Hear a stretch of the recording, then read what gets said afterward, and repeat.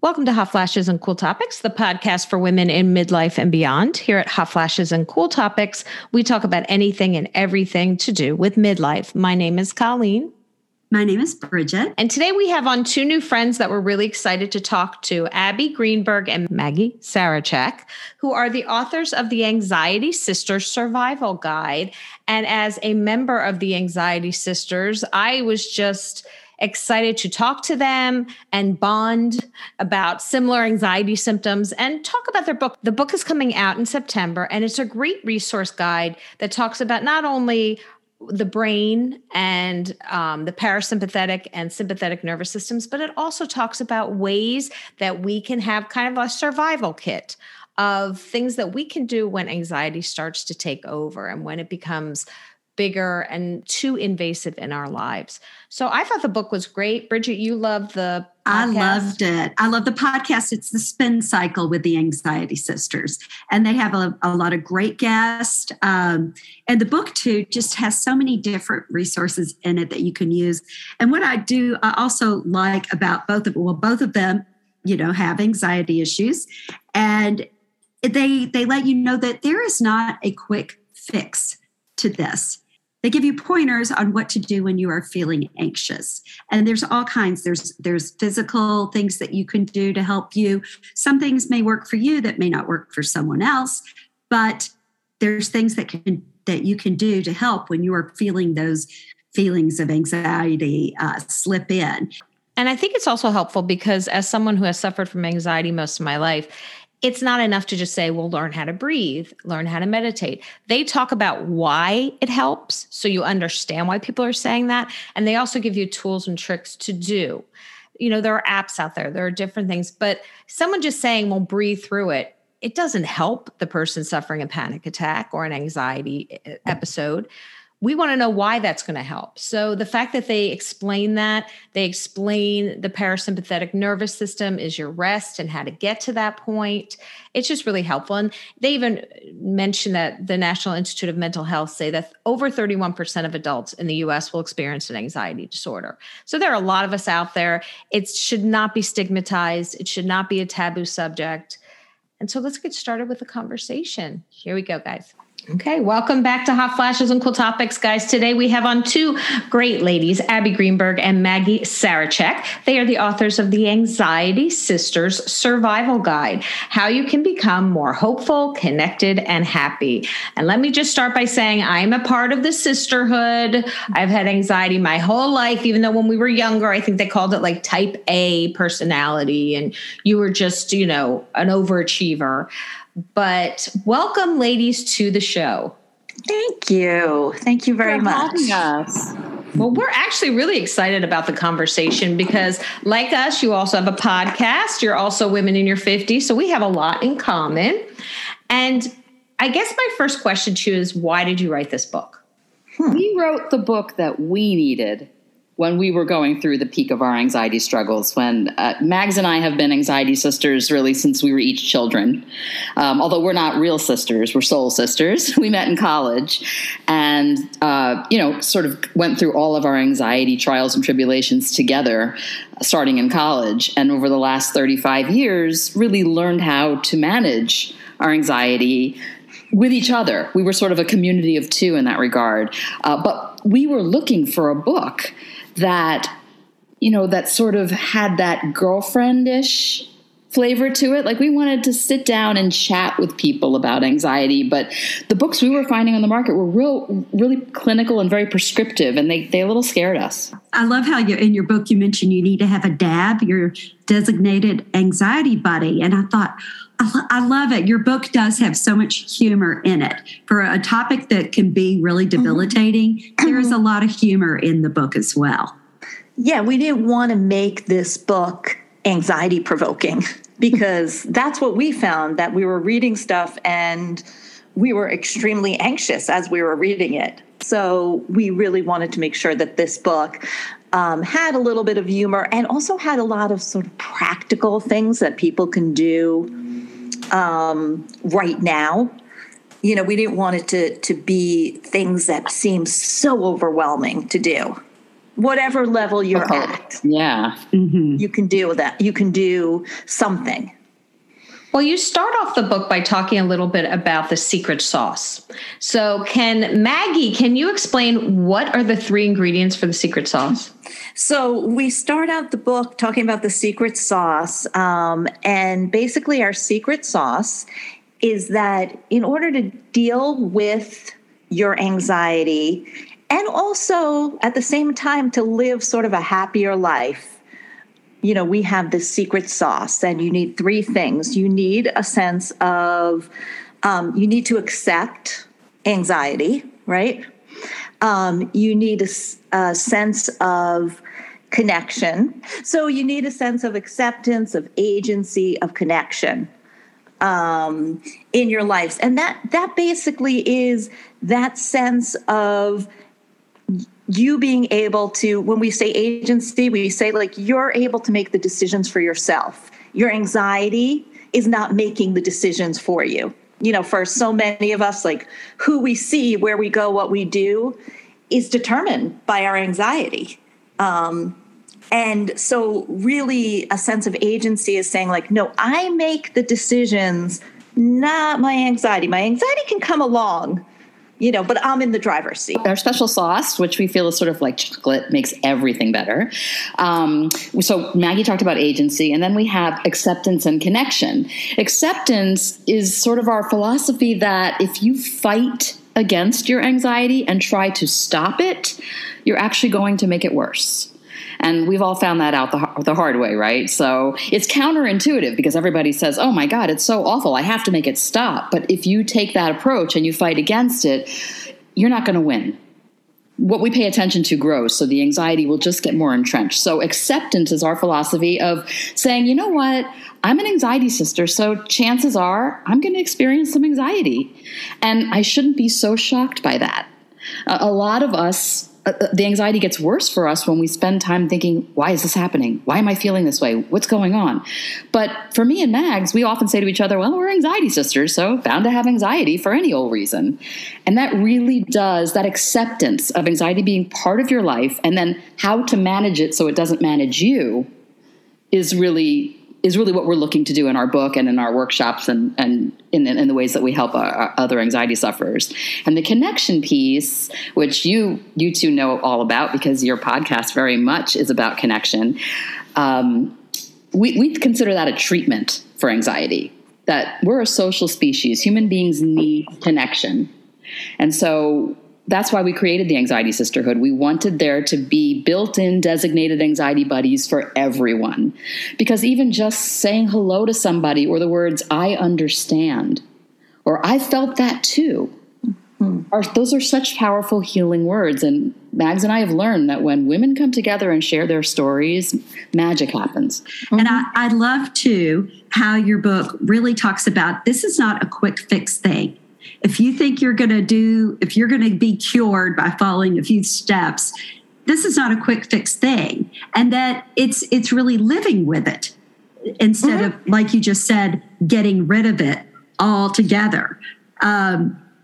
It's living well with it. It's like, it's right. Learning that you can live well with it. I think that, what Abby and I have come to there is that we're always going to be anxiety sisters. It's hardwired into us. This is how we were born. This is who we are. This was how we were raised, whatever the reasons. And there's so many different reasons people have anxiety, but it does not have to dictate how big our lives is going to be. It doesn't have to make our decisions. And so that's sort of where we've come to, that you're going to do it despite your anxiety and with your anxiety. So let's talk a little bit about the catalog you have. You call them the classic symptoms, the avant-garde symptoms, the headbangers, which I thought was very funny. Yes. But can you talk a little bit about what you consider the classic anxiety symptoms? Well, the classics are the ones that people see them on TV or in the media, or it's the ones people talk about the most, right? The classic ones. So those are often like those cardiac symptoms that people have, rapid heartbeat and flushing and sweating and feeling short of breath or dizzy. Anything you'll see on a Bayer aspirin commercial. Yeah. That's good. Okay. Yeah. The ones that make you want to call 911, those are those classic ones. But also, for many people, classic ones are stomach issues. Various that forms. Would be yes. me. Yes, me too. I like to say I feel everything through my stomach. So, all the different things people get, dry heaving, nausea, diarrhea, whatever else. Everything from a Pepto-Bismol commercial. Right, exactly. Yeah. That's your Pepto-Bismol. Making it relatable to the listeners. That's perfect. Yeah. Yeah. What about the avant-garde? The avant-gardes are like, we think of them as sort of like the exotic car collection, because people think that they're not typical symptoms of anxiety, and they are, because we hear about them constantly, but they're not the ones that get shown in movies or talked about on commercials as much. So those ones, you get itching.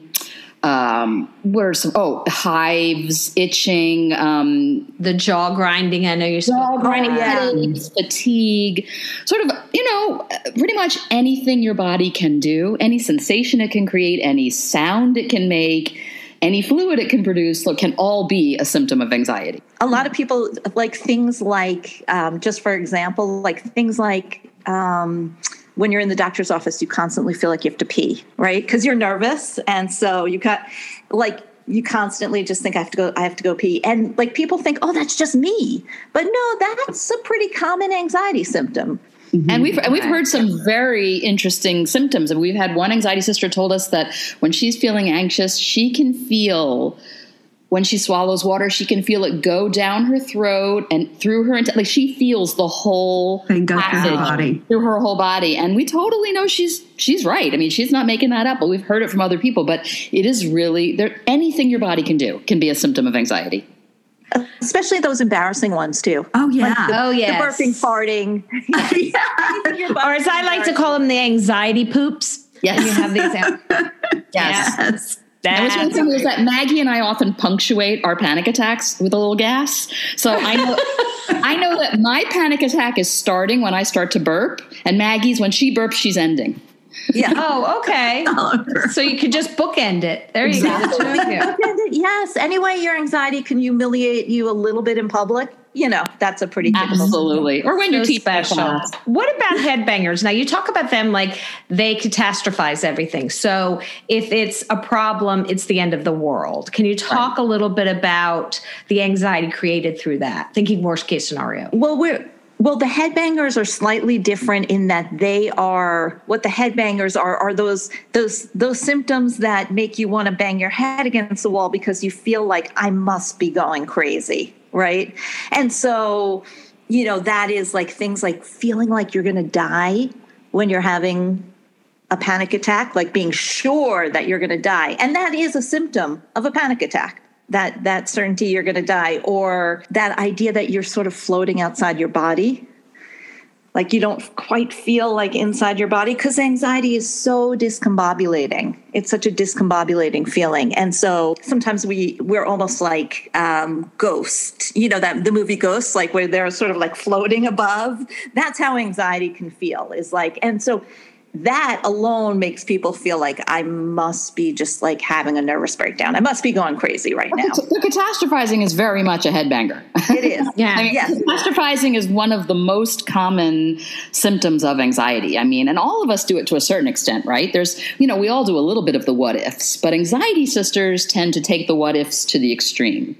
So, for instance, Maggie's son would sneeze in the morning and she would call me up and she would say, oh my God, what if it's meningitis? That's an example of catastrophizing.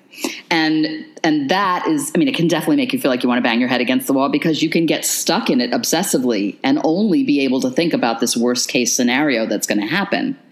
So we definitely talk a lot about managing catastrophizing in our book, because that is a huge part of the anxiety experience. And that can be very debilitating if all you can think about is the worst thing that's going to happen. And then finally, you talk about the illusionists, the hyper control people. I don't know anyone like that, right, Bridget? I don't have control issues at all. No, neither does Abby. Neither does Abby. Bridget's not laughing in the background.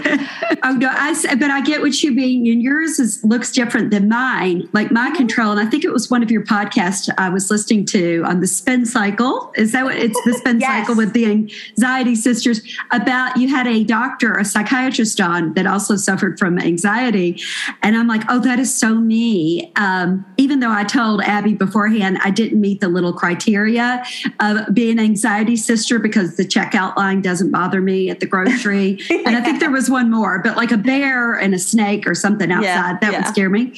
But I do these like things like ritual, like I worry. Like he said, your kid gets their driver's license. I'm the type that worries, okay, my kid is driving back from here. So, but if I don't worry, something bad's going to happen. Right. But I have to worry to prevent something bad from happening. So that's me. And what you're referring to, it actually gives you a sense of control, right? Your brain is looking for it because you can't control what your son is doing on the road. But if you can give yourself the illusion that you can by worrying about it, that will actually help soothe some of that anxiety for control people. I was going to say control freaks like me, but I don't want to insult you. Well, I think the key is it helps soothe anxiety sometimes temporarily. In the long run, for some of us, it makes anxiety grow in terms of doing those like worries and those rituals, right?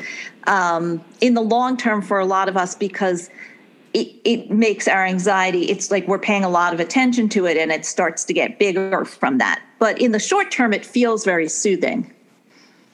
Absolutely. Another interesting thing that I read in your book and I want to talk a little bit about is what you consider the second brain, which is your gut. I was not aware that 95% of your serotonin is stored there. I thought it was in your brain. Like you think serotonin, you think brain levels. But that was like an aha moment for me, not to, quote Oprah. But the fact that 95% of your serotonin is located in your gut explains a lot of why a lot of us have gut issues. Can you guys talk a little bit more about that? Abby, why don't you start?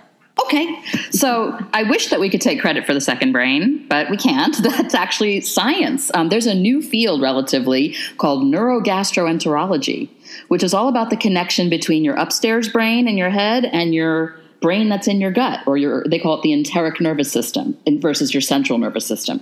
So you have two brains. You have your brain in your head and your brain in your belly, and they're connected via a nerve called the vagus nerve. And that's how they communicate with one another.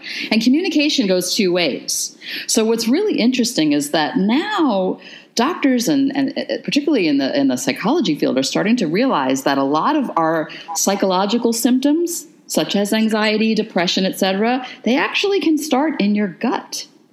And so there's a whole field of research now in the last 20 years that's really focused on determining how that's connected. And those of us who get stomach symptoms when we have anxiety really can understand, right? The concept of anxious stomach or butterflies in your stomach. It can begin right there. And so, yes, when people find out that serotonin, which is one of our feel-good neurotransmitters that we use to feel good in our head and that are the target of drug therapy for antidepressants, actually is made and lives mostly in your gut. So that's what the second brain is all about. Another topic that you guys talk about in the book, Maggie, is the happy society, like how you label what you consider happiness. And it's so different for each person. But can you talk a little bit about that? Well, I think in general, happiness is different for each person, of course. But in general, we definitely live in a culture where if you are not happy, fake it till you make it, or just do it. If you are not happy, there is something wrong with you, right? That if you could only get up and exercise or eat better or whatever the latest and greatest thing is, that will help you find happiness. And of course, a lot of happiness supposedly is found through, material things, whatever it is. I think that there's a real culture of blame and shame, particularly when it comes to types of brain illnesses like anxiety, depression,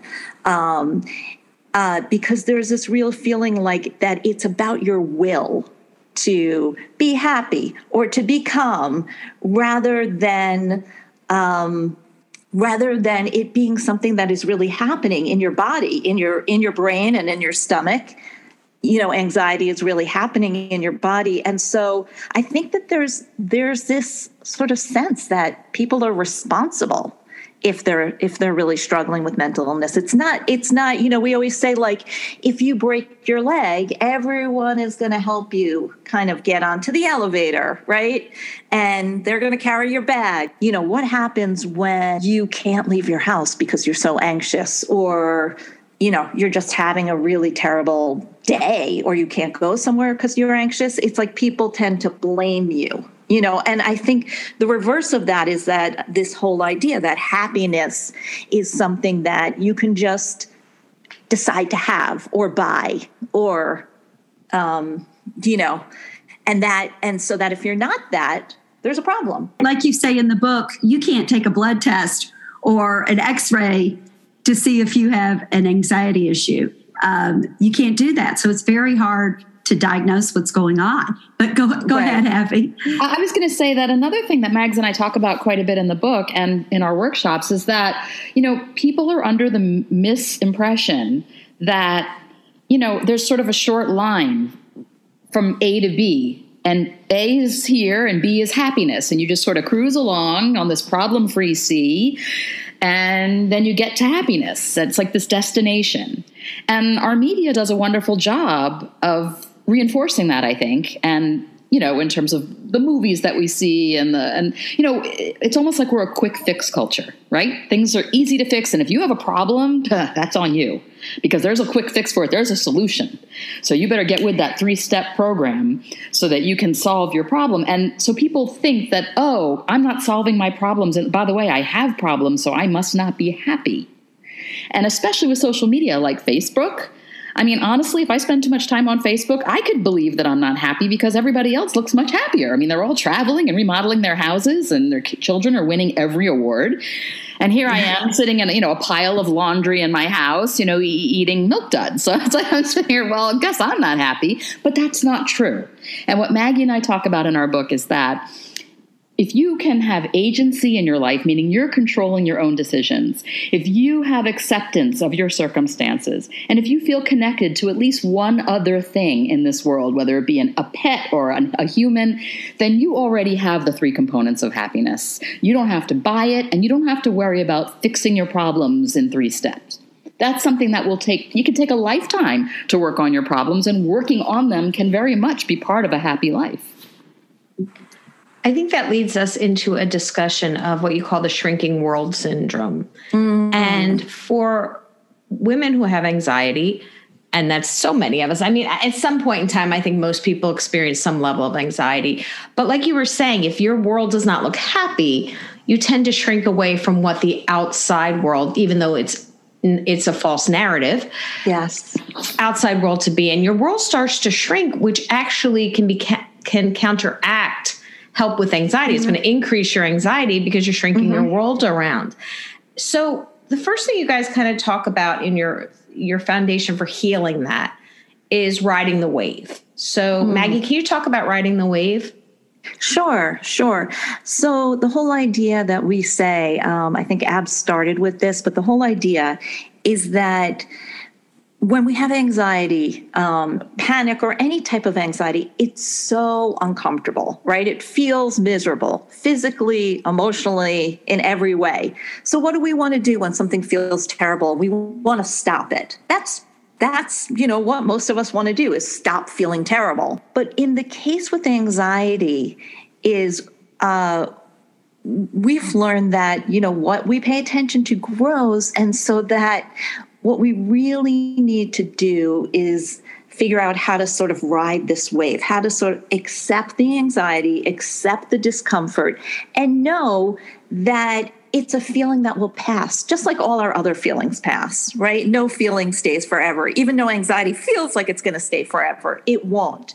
So riding the wave is really about finding ways to accept your anxiety. And in our book, we sort of say, we don't expect anyone just to sit and say, hey, I'm just riding the wave. I'm going to be okay with my anxiety. We have real techniques to help you ride the wave, to help you get through. Kristen Bell recently talked about that as well. And she had, I'm paraphrasing a quote, but basically acknowledging that the feeling is not your feeling. It's a feeling that has entered you, and you can just kind of acknowledge it and let it pass through and leave. Like you don't have to absorb it into your body. So that kind of sounds like what you're saying. Yes, definitely. It's like, well, all feelings pass, right? I mean, one of the things we always say when we're very anxious is this too shall pass. That's sort of a mantra we have. And that's the acknowledgement. Happy feelings pass, sad feelings pass, anxious feelings pass, all feelings pass. But we also know that with anxiety, they could stay a while. So you do need some strategies to help you get through. So we're not just saying like, oh, just grin and bear it till it passes. You also mentioned in the book a lot of, the physical things that happen to you when you feel anxious. And it goes back to the fight or flight. Do you mind, Abby, just talking a little bit about how you mentioned the fight and flight and how you can freeze? There's those different reactions. Sure. Well, so the quick explanation is that we all have two different responses in our nervous system.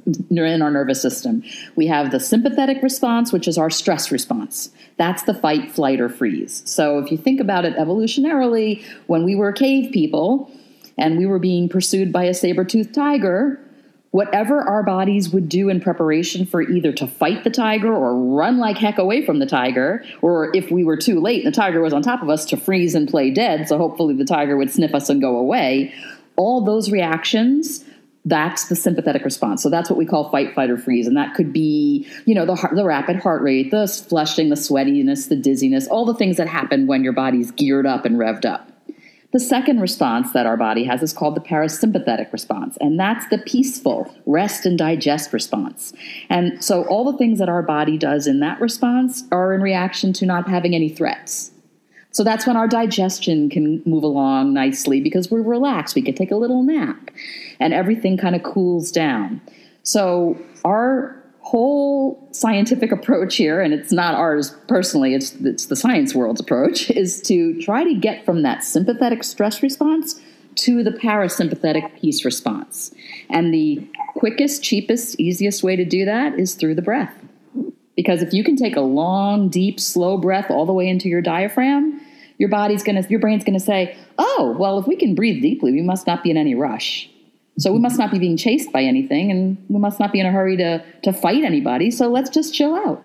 In taking I was told to box breathe. So you inhale for 4, you hold for 4, you exhale. But it really is, you could do 6, 7, 8, 12, 4, whatever don't do 12, right. You might pass out.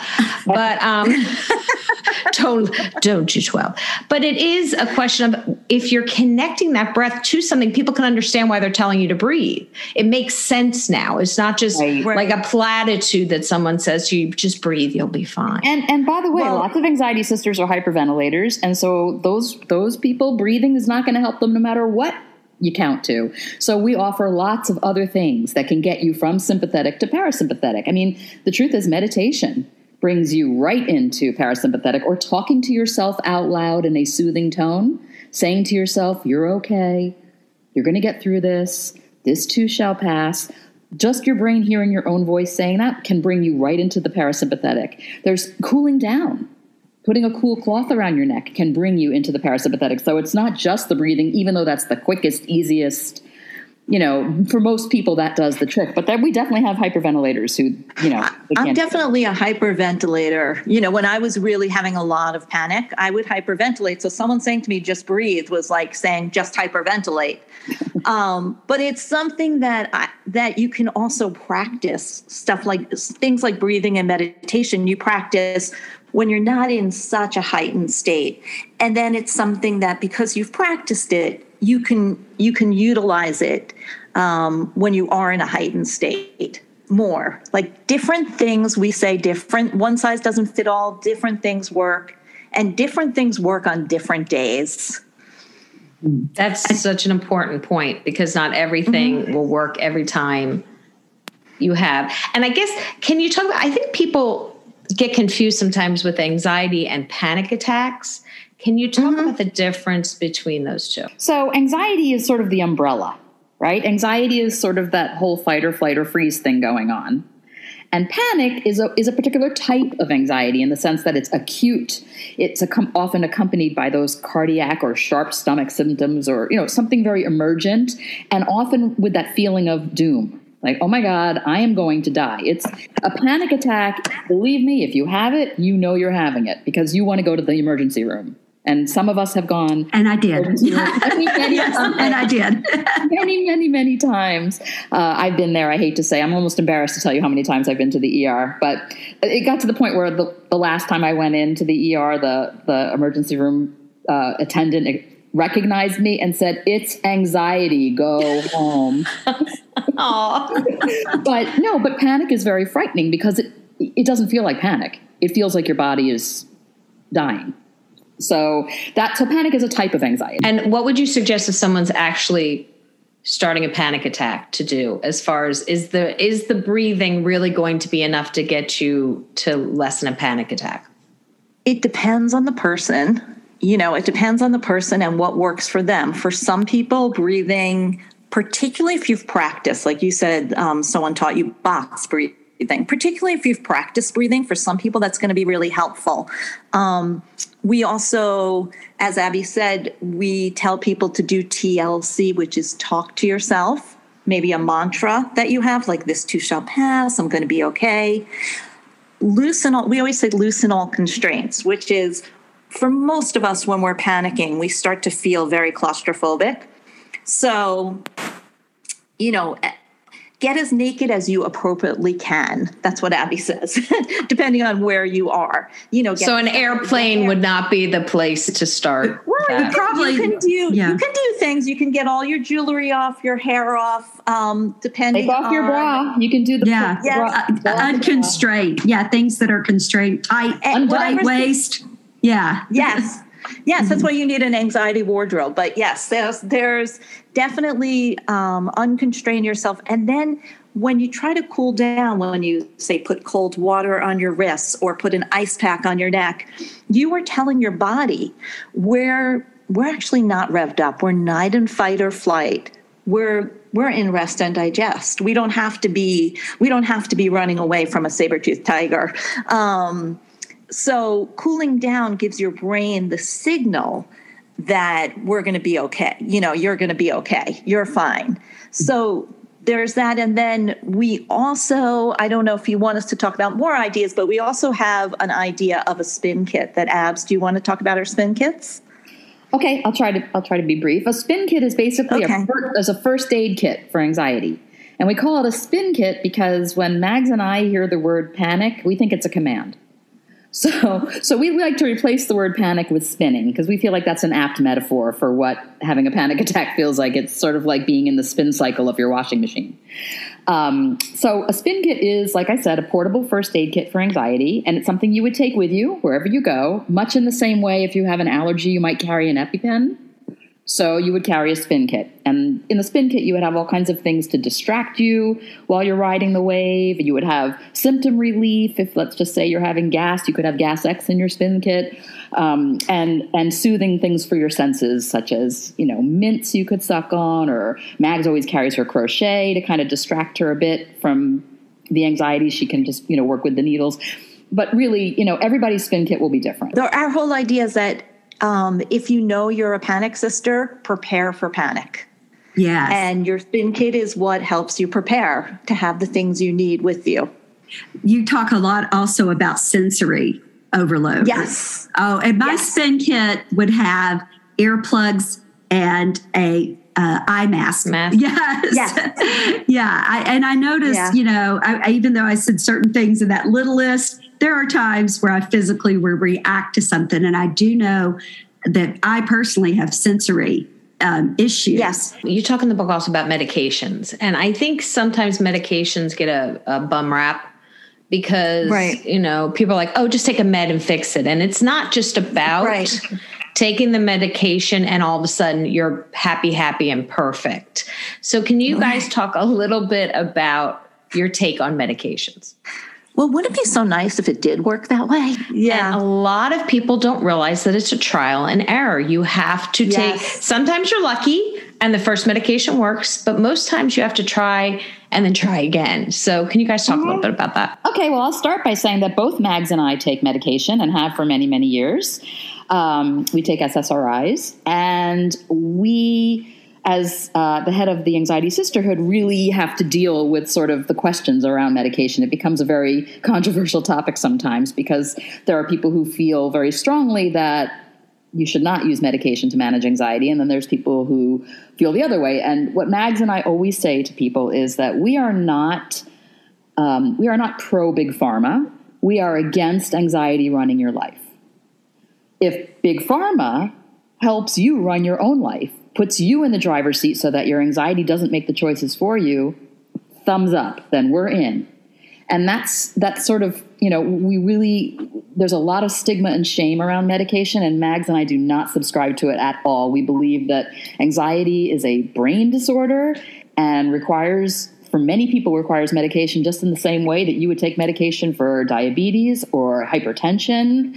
My husband doesn't feel ashamed for taking blood pressure medication or cholesterol medication. Why should anyone feel ashamed for taking anxiety medication? It's also, you were asking about the trial and error of medication. And one of the things we talk about a lot is that, unfortunately, a lot of us don't have access to great psychiatrists. And I don't care, what your insurance is, but a lot of us have trouble finding great psychiatrists. And often the people giving us medication are our internists.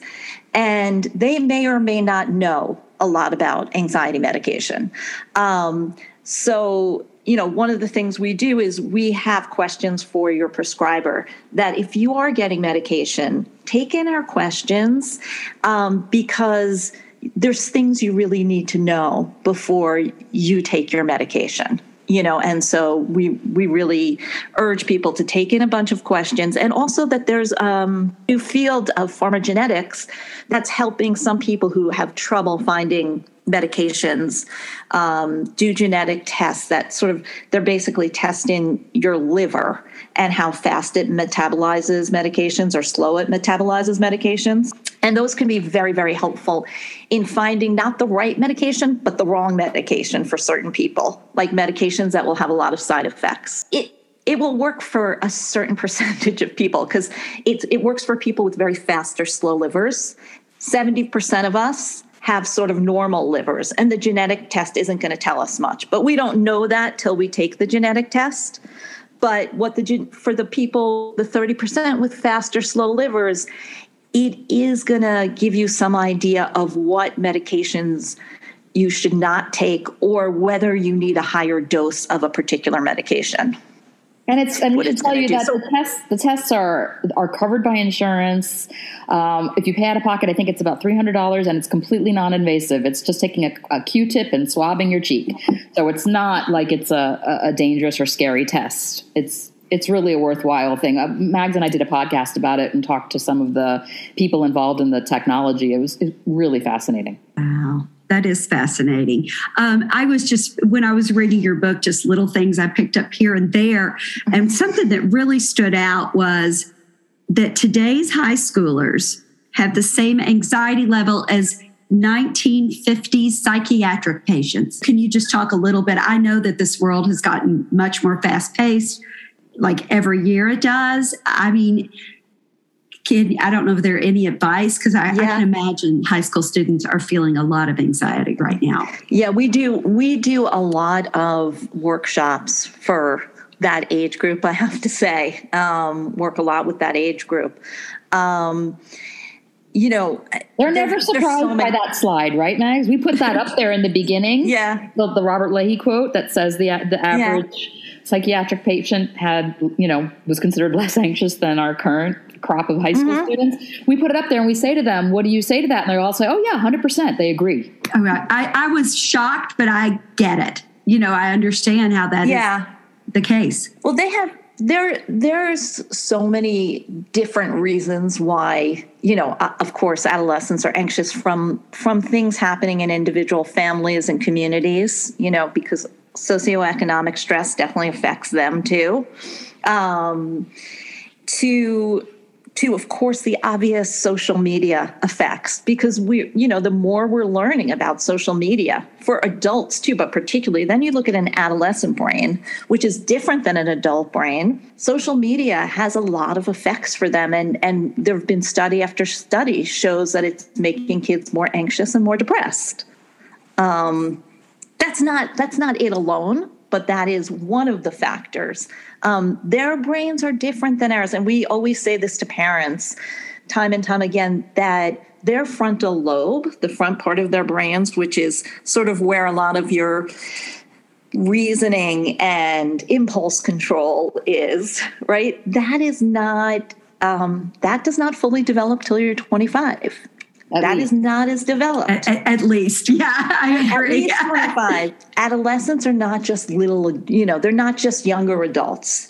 And that has implications, that impulse control and decision making has a lot of implications for anxiety and for, what you do with your anxiety. It has implications for addictions and how easy it is to get addicted. Their brains are at a different point than our brains are. The wiring is a little bit disconnected for quite some time. Their Wi-Fi is not up to date. The Wi-Fi is spotty in there.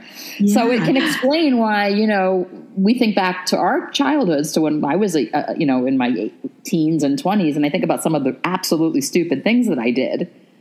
Mm-hmm. That explains it. But there's no proof. There's no proof. And now my executive function just wasn't fully wired to my limbic system. So, it actually helps to talk to your kids about that. About it. Yeah.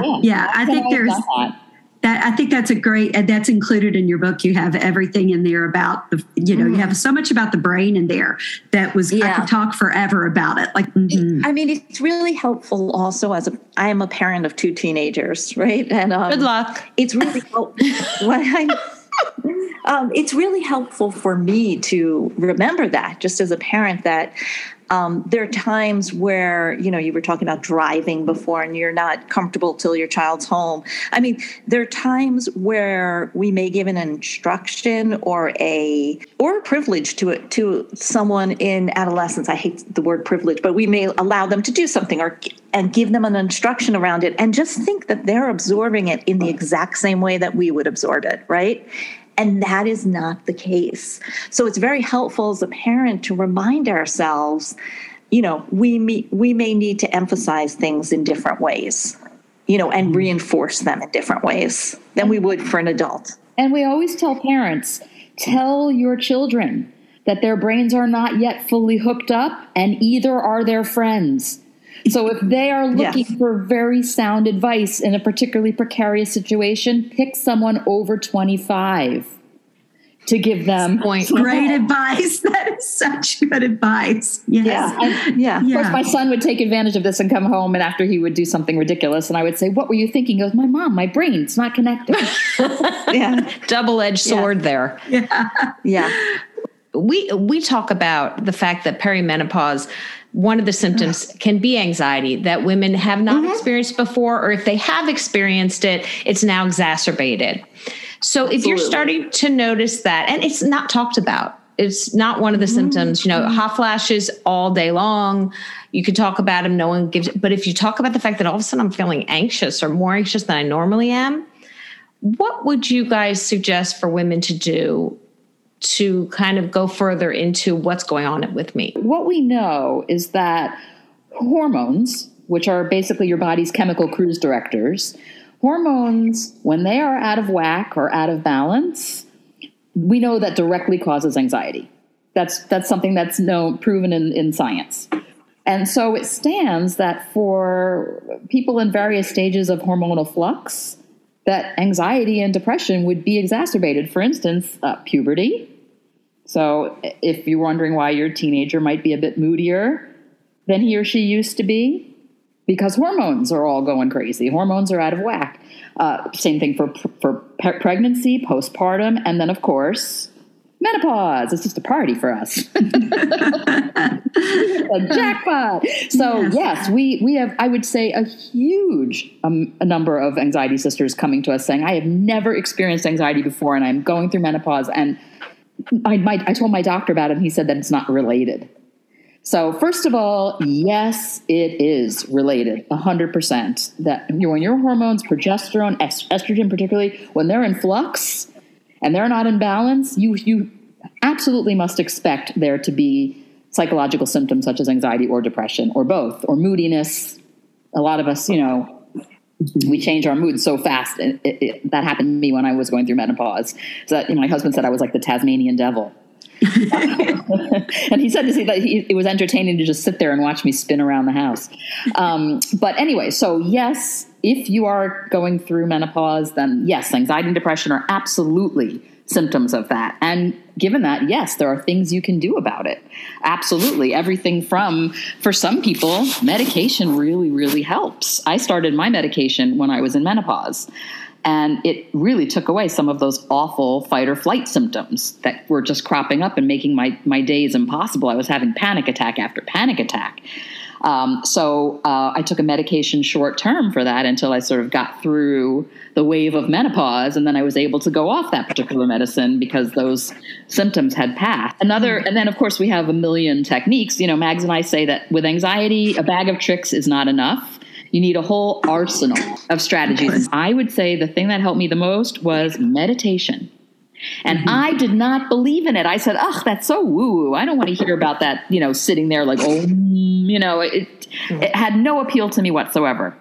And I have to tell you, I am a believer. All your systems start to relax and say, oh, okay, we can just sit. If we can sit calmly like this and not be running anywhere or trying to think about anything so much, then wow, we must be in a safe place. We can relax. Well, we want to thank you guys so much for coming on and talking to us about the Anxiety Sisters and your book, The Anxiety Sisters Survival Guide. We really appreciate it because a lot of women just feel alone. They feel isolated and they think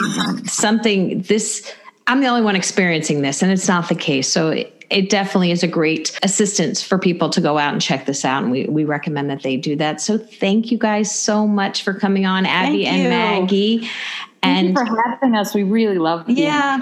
And I've learned a lot from your podcast because I also listen to your podcast. Thank you. We want to thank Abby and Maggie so much for being on the show. This has been so helpful. I feel like it has. And like I said, I didn't even consider myself an anxiety sister. I said maybe I was an anxiety cousin. I could be calling Dab her designated. She can be. She's my new Dab. But I definitely have those feelings at times. I definitely do in different situations. Don't you think most people do? Very few people don't suffer. Yes, like they said. Yeah, that's your system of survival. It was built in us as humans to have these little different things that tell us. And it's just been so interesting. So look for the Anxiety Sisters Survival Guide, How You Can Become More Hopeful, Connected, and Happy by Abby Greenberg and Maggie Sarachek. And also make sure you catch their podcast, The Spin Cycle with the Anxiety Sisters. And you might recognize some guests coming up. Yeah, you might, hopefully, yes. And also don't forget to check out our podcast, which you're already doing if you're listening to this, Hot Flashes of Cool Topics. If you have any topic that you think would be something great to cover, please let us know. You can send us an email, hotflashescooltopics@gmail.com. And you can also just message us if you want on one of our social media pages. We have a Facebook group. We also have a Facebook page. We are on Instagram.